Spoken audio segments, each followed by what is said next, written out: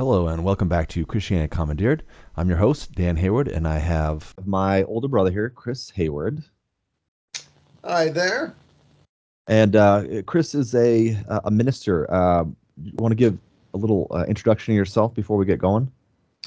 Yes. Like Dan, I grew up in a conservative evangelical background. When I went off to college, my views did change. I ended up going to seminary out in Berkeley, California, and then also in St. Louis, Missouri. I'm an ordained minister in the United Church of Christ, and I currently pastor a church about 30 minutes northeast of Des Moines, Illinois. Great.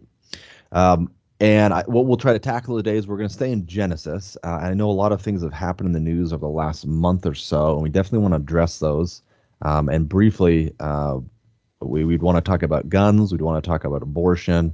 There's quite a few things, but we're going to jump back into Genesis just because we had promised people to address when people started believing the world was 6,000 years old and kind of jump back more into the Genesis story and talk a little bit more about really what's this message coming out of these verses. So I wanted to start with, I've been on a paleontology kick over the last few years, and in one of the books I'd read, it talked about the church's influence on paleontology. And in the early 18th century, there were people doing, and they weren't called paleontologists at the time. They had a different terminology they used, but they were digging up bones. They might have just been called bone collectors, bone finders. And at that time, the church had a very strong position that suggested, suggest would be not strong enough, but affirmed and Declared. stated. What was that, Chris? Declared. Declared is a better word. That nothing had ever gone extinct and that there was nothing new. There's a few different verses. You can look at Ecclesiastes talking about nothing changes under the sun. And there's some other verses talking more about the ongoing of life, basically, on this planet. So people were digging up these bones, and they were finding really monumental discoveries. We're talking about thigh bones of massive 40-ton, 50-ton creatures. And they believed at the time those were large elephants. They were large bears, creatures that are large today, but not even comparable to some. I mean, some of these femurs are several feet long on their own. And because the church had a strong position, none of them knew what they were digging up. They were digging up these ancient creatures. And only until I think it was 75 years later, so maybe towards the end of the 18th century, did people kind of in this paleontology field, or the growing field, had decided together as a group. They said, these are extinct creatures. There's no way these exist on this planet. We can't find something similar. The structures are way off. And at that point, that was kind of the birth of paleontology, because it was able to safely separate itself from the church. And the reason why I start at that conversation is because the church has a heavy influence on a lot of the things we think about and believe about. And I think that the question of, is the world 6,000 years old, is one that kind of just comes to the head, especially in modern America. Do you have any thoughts on that, Chris? You know, and of course, for Protestants, we always have to be kind of careful about when we talk about the church. For our Indeed. Catholic siblings, that means something very specific. For Protestants, it's a little bit fuzzier for us. What exactly does the church teach, and what does the church believe? So it gets a little confusing for us. And of course, some Protestants would say that they don't believe anything. That there is nothing that the church teaches. That it's just all from the Bible. So I mean, there's some terminology there that is a little fuzzy at times. And that's fair. That's helpful. I'm often referring back to our upbringings, I guess, as the evangelical church, which I can't always speak for, but I can talk about where I came from. I know that being a young person, my parents were anti-evolution, and I know that in the church level, we wouldn't even discuss evolution. I know that some of my teachers at Central Valley High School were creationists, and they only alluded to evolution. In fact, I know that at least whatever the voting body was, or the parents' commission or whatever, had very much influenced and said, we're not going to teach evolution in these schools. I know that's what I had grown up with. And so jumping back to the question, I've done a little research on this kind of time frame. Some of the researchers I read suggested that before the time of Christ, people didn't necessarily have a time-oriented consideration for the years before them. So in other words, it wasn't about counting up years before things, especially when we didn't have written, just writing at all, and being able to document certain events. And a lot of how history was developed was the first dates that could have been accounted for, it would be sometime before that. So, for example, if you have the pyramids and there's all these records revolving around the pyramids, you might be able to correspond it to another event in Europe, knowing certain things. And so, a lot of people before these times may have not even had a consideration of what time was. So, the argument was is that people would have just thought time was ongoing. It was long, it was ancient, and they wouldn't have thought of something so short as a few thousand years. So, kind of jumping forward around the time of Christ, obviously there's a lot of events that occurred. There was a lot of writing, there was a lot of information, and sometime in the second century, there was a rabbi that I discovered. I don't recall his name. It's been a year or so since I looked at this, but he was maybe one of the first people that suggested maybe we should count up these years and see if it gives us a number that gives us a realistic time frame of how old the world is. Now, the interesting thing about that is that many of the rabbis around that time disagreed with him, and all the kind of the common sentiment was that it's not meant to be literal, and so that's one reason why that didn't necessarily take off around that time. So then I read some more materials Of course, about. that would also come up against the fact that there are textual variants. Um, Sure, let's talk about those. yeah. Okay. Gotcha. No, go ahead. You shoot. Oh, I was just going to say that before the printing press, every book had to be handwritten, and so as a result, there's several different manuscripts of many ancient texts, and they often differ in slight details, and so like a number would often be something that would vary from manuscript to manuscript. So if you're trying to use the Bible to kind of calculate back to creation, you're going to run into that problem where different manuscripts might give you a different number. Yeah, and that's very helpful because what I had discovered is that there was a tremendous argument in around the time the King James Version. There was some of these discussions were occurring, and there was an argument between the number of 6,000 and the number 20,000. And I didn't get a lot of material of why the other number existed, but as most people recognize today, in the kind of many of the churches we have, there's a 6,000 magical number that seems to come up. But at that time, they were fighting about it quite a bit, talking about how they looked at the documents and the numbers. And here's kind of what I came to in around 1750. There was a writer who was a researcher and I don't know if you would call them a Bible historian at that time, but someone who was educated in the words of the past and the dialogues and the records, suggested that they could count these up and that 4004 BC was the start of time, essentially creation in Genesis. And what was so influential about it is that around that time, you'll find the King James Version that's stamped on the page. And it wasn't there before.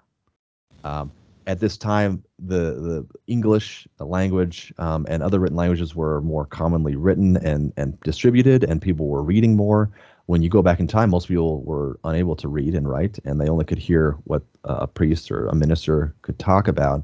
And they may have not even touched on these topics that frequently. But now people could pick up the book, read it, and now they were seeing that number, 4004 BC.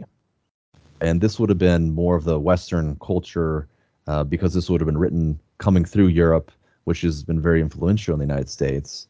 Oh, And particularly the Anglo-Saxon English world. sure, yeah, definitely. And so that's kind of where I'm coming from. If you believe the world's 6,000 years old, it might be simply because someone printed it on a page. That was the argument at the time. That's the conclusion they'd come to, and they stamped something on the page that wasn't there before. It wasn't necessarily the biblical language on that page in Genesis that said, here's the timeline. In fact, it's the best of our knowledge. It doesn't seem like Adam wrote, if the person that Adam was in the Bible existed, it doesn't seem as though that he could read or write. And whatever his language was is unknown to us. Right. And we did not have this timeline that God stamped on a page or stamped even in written word that said this is year one going forward, which I Right. find is just very compelling to suggest that, well, maybe we just don't have the timing down because it doesn't seem to be important to God, or it's not important in the Bible. Well, in the ancient world, how they tended to date things was the year of a certain reign of a certain king, and every time a new king came to power, you reset the clock. Um, and so that was very convenient for certain bureaucratic purposes. But if you are trying to kind of be a chronologist and sort of piece things together, well, you kind of have a little trouble with that because there's no consistent dating period that you can just use to line things up. Right, right. And the fact is that there's also other cultures that pre-existed, or at least during the same time as the Hebrews, that were writing things down, and it seems like there's a correlation between the information between the two cultures. Yeah, there's definitely a lot of cultural interchange between the world of Palestine and Egypt and and Mesopotamia. Hmm. Yeah, well, I thought we'd just zero in on another portion of Genesis and kind of talk about the flood story. Yeah, The flood story, it seems like one that exists in many cultures across the globe. It's one thing that I find so compelling about it is because just how common it is. But of course, the size of it, the right. variance and power of the flood is quite But different. don't but don't forget to notice though that not all cultures have flood stories. It kind of depends upon where they are geographically um, situated. If you read the Norse mythology, how does the world end in Norse mythology, and where did What it come? happens? So in Ragnarok, what actually causes Ragnarok? You have Well, you have the giants they come across, but the thing about the point I was trying to make is there's this fear of ice in Norse mythology. This intruding ice that can destroy the world. Um, fire and ice together, but I just meant the geography of it, right? They didn't worry about flooding, but they worried about ice. mm, Uh, whereas of course in Mesopotamia, living along those two giant rivers that are the very source of life, flooding could destroy everything. right, and it seems like historically there's definitely times where the floods were much greater, and they would have perhaps wiped out many of the villages and people living along the way. Yeah, yeah. Because Well, yeah. Well, to jump in, I've read over the stories many times. I've read it to my kids many times. Kids' books do a much cleaner version, let's just say. Rather than focusing on everyone outside the boat, they focus on who's in the boat, right. as the Bible tends to do too. But um, it was always challenging for me to read because it's hard for me to see the love of God when 99.999% of people are wiped out. And I know there's more to that, which I'm hoping Well, and it Chris was can always jump into. challenging for me too. I mean, I remember as a little kid, we'd go to the dentist's office and they would have those multi-volume blue Bible story books. Do you remember those? Oh, We used I to have a don't. set of them at home, but you used to always see them in doctors and dentists' offices. And if you open it up to the section of the flood, you see people swimming in the water, banging on the outside of the ark, trying to get in to survive. And of course, growing up with one set of grandparents that didn't go to church or believe in God, and another set of grandparents that were part of the Catholic Church, that was always very vivid to me because, well, they'd be on the outside of the ark.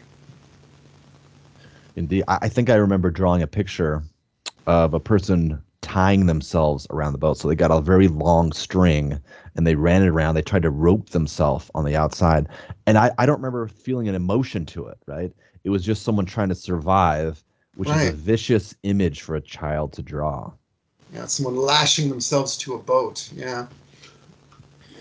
Um, Now, reading through the story, also I would have also believed when I was young that it was just one story written one way and it meant one thing. And as I got older and started reading through it, I realized there was these conflicts. There's a conflict where the water come from, well, how long it rained, how long they were in the water, and maybe some other conflicts. But I thought maybe you could speak to the writer, at least the sources of how this story Yeah, was kind of fused. this one's a little bit, not quite as easy as the creation story because the creation story they just put the stories next to each other. For whatever reason, the writer, the editor of this part of the Bible, chose to kind of weave the two stories together. As you're reading it, you can kind of pick out differences and kind of create narratives of those pieces as you're reading it. But for whatever reason, they just wove the two stories together. Um, like the differences are, like, how long did the flood last? Well, there's two different answers to that. Um, how many animals did Noah take on the ark with him? Well, one version says he took 7 pairs of clean animals and 1 pair of unclean animals. Well, later biblical editor realized, well, you can't have that because the Torah hasn't been revealed on Sinai yet. So their version, no, Moses, Noah just takes 2 of every kind of animal. But for whatever reason, they wove the two stories together, and they're both there next to each other. Um, one version talks about how human sinfulness has essentially corrupted the world, and the flood is an attempt to sort of cleanse it of its contamination, whereas the other one kind of talks about it more as a punishment for sin. Well, those are kind of different interpretations, um, you know, and yeah. So Right. Yeah. I know that when I was a kid, and probably teenage years, they would have suggested to me, and I recall these conversations because my youth pastor at the time was saying, well, it doesn't say every animal, so to speak. That could just be a species, is what he was arguing. Um, and one thing that as I've gotten older, that I realized I did this too as a kid, is for some reason I still believed in science. I believed it was important.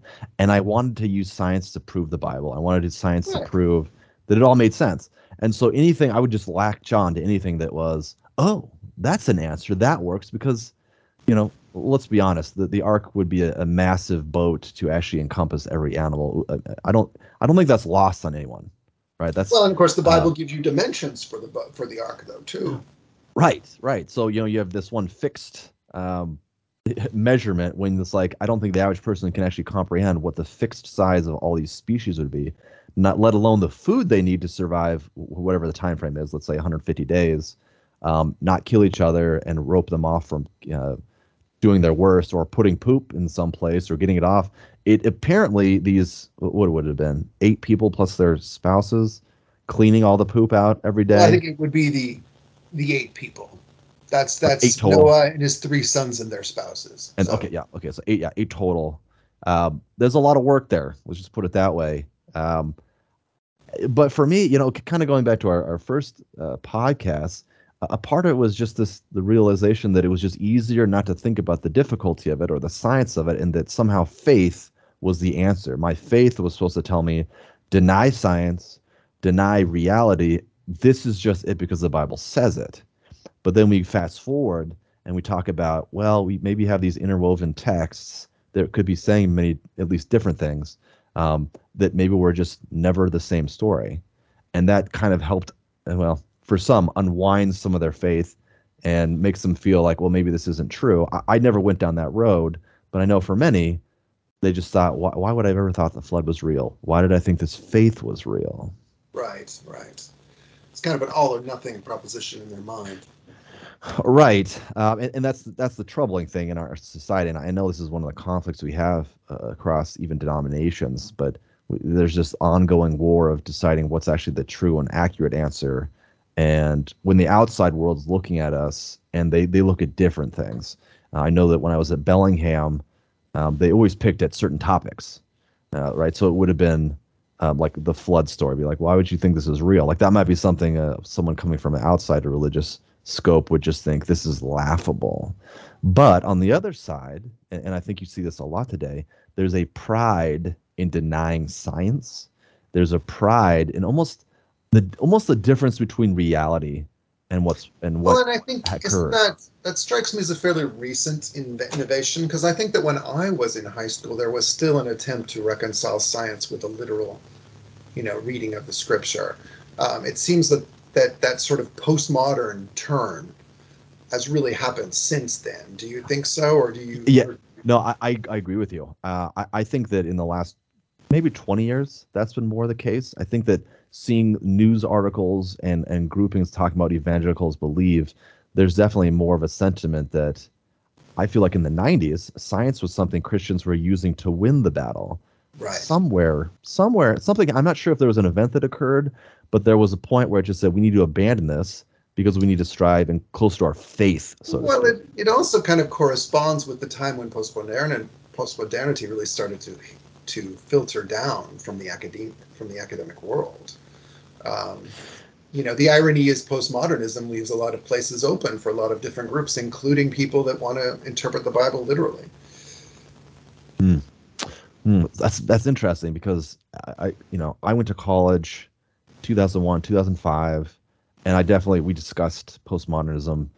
It's interesting to suggest that that could have filtered down into religiosity eventually, and maybe just the end user, so to speak.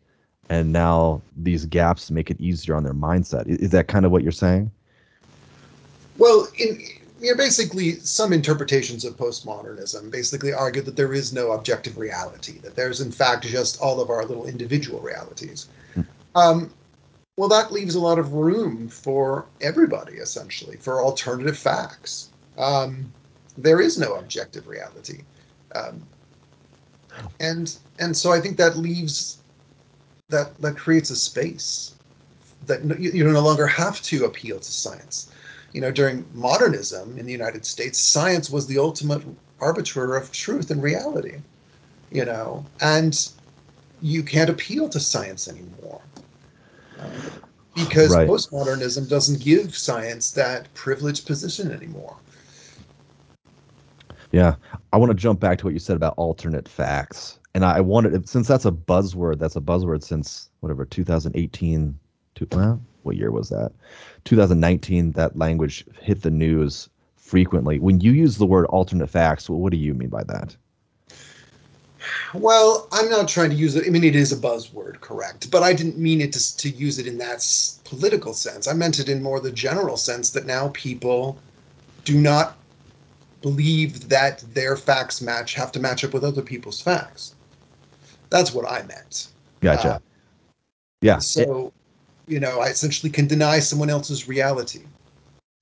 Yeah. Okay. And I think that's still fair and kind of from a legal kind of background when this issue came up, and I want to say it was 2019. And I was it Betsy DeVos, I feel like is the one that No, was. no, it was actually earlier than that because it was about the uh, it was in 2017 because it involved the number of people that attended Oh yes. the Yes, that's true. inauguration. Yeah. That's true. I okay, yeah, that's yeah, so one of the questions would be what are the objective facts of how many people attend the not what is it called? Not inauguration. No, it was inauguration. Yeah, Or yeah, presidential. inauguration. So the question is, you have these images, and obviously the exact number is difficult to count, but you can use these images. You can compare other eras where it was maybe easier to count and they had better understanding, and that someone could say, no, it was the largest of all time, even though objectively these images suggest that no, it couldn't have been. There's no way it could have been. But someone could say that, which then goes back to what you're saying, like competing with someone's reality. Now, jumping ahead, somewhere along the line, Betsy DeVos, I think it was I get her confused with the other one, but she was a lawyer and she was talking about alternative facts. And No, just no, so you no. know, Betsy DeVos, I don't believe, is a lawyer. She was Secretary of but Education. yes, what is You're her talking name? about Kellyanne Conway. Yes, Kelly. She was the one who said it. She was a lawyer, and there was a possible disbarment for her. But what was most important was she was talking about alternate facts. That is not language we use in the law. When we write complaints, I write facts, what we call facts, and facts can be different, but they're also the facts that are supported by evidence. So, as most people know, when two people are arguing their position about something, um, they might not agree with each other, but they both are considered credible until they're not credible, and a jury then weighs who they decide is right. And this is a very basic overview. So it's not so much that one of them has alternative fact; it's more that this person says this, that car was red that drove through the red light, and the other person says like, no, it was a green light and it was a blue car, and they weigh where their view, their vantage point was. Were they wearing glasses, or did they have a good view? Was the sun in their eyes? And the jury ultimately decides really whose story is right, and that's why they're called the fact finder. They decide what the true facts are, and so when she was talking about these alternative facts, in the law we don't make up facts that aren't supported by evidence or testimony. and throw it on a page. Those are typically called arguments, which is why my last little kind of solo podcast was describing why there's a difference between facts and arguments, and knowing the difference is critical for people, because Right. if you knew someone was arguing something, you would treat it differently than someone who said this is factual. Right. Um, but jumping back into it, we're about 25 minutes, so I think we're getting close to close this one up. We recovered Noah's Ark and the 6,000 kind of year question. We're hoping to jump into the big one, abortion, gun rights, those kinds of things, and kind of how it's affected the church. And when I say church, I do mean the whole culmination of Christianity, but maybe how it affected me as a kid growing up in evangelical tradition. Um, any last thoughts about this portion of the segment? Oh goodness. Well, we talked about a lot. I don't know if I have anything to add at this point. Quite all right. I just want to ask. Okay, well, we'll just move to the end. We want to thank you all for listening today, and we want to wish you shalom.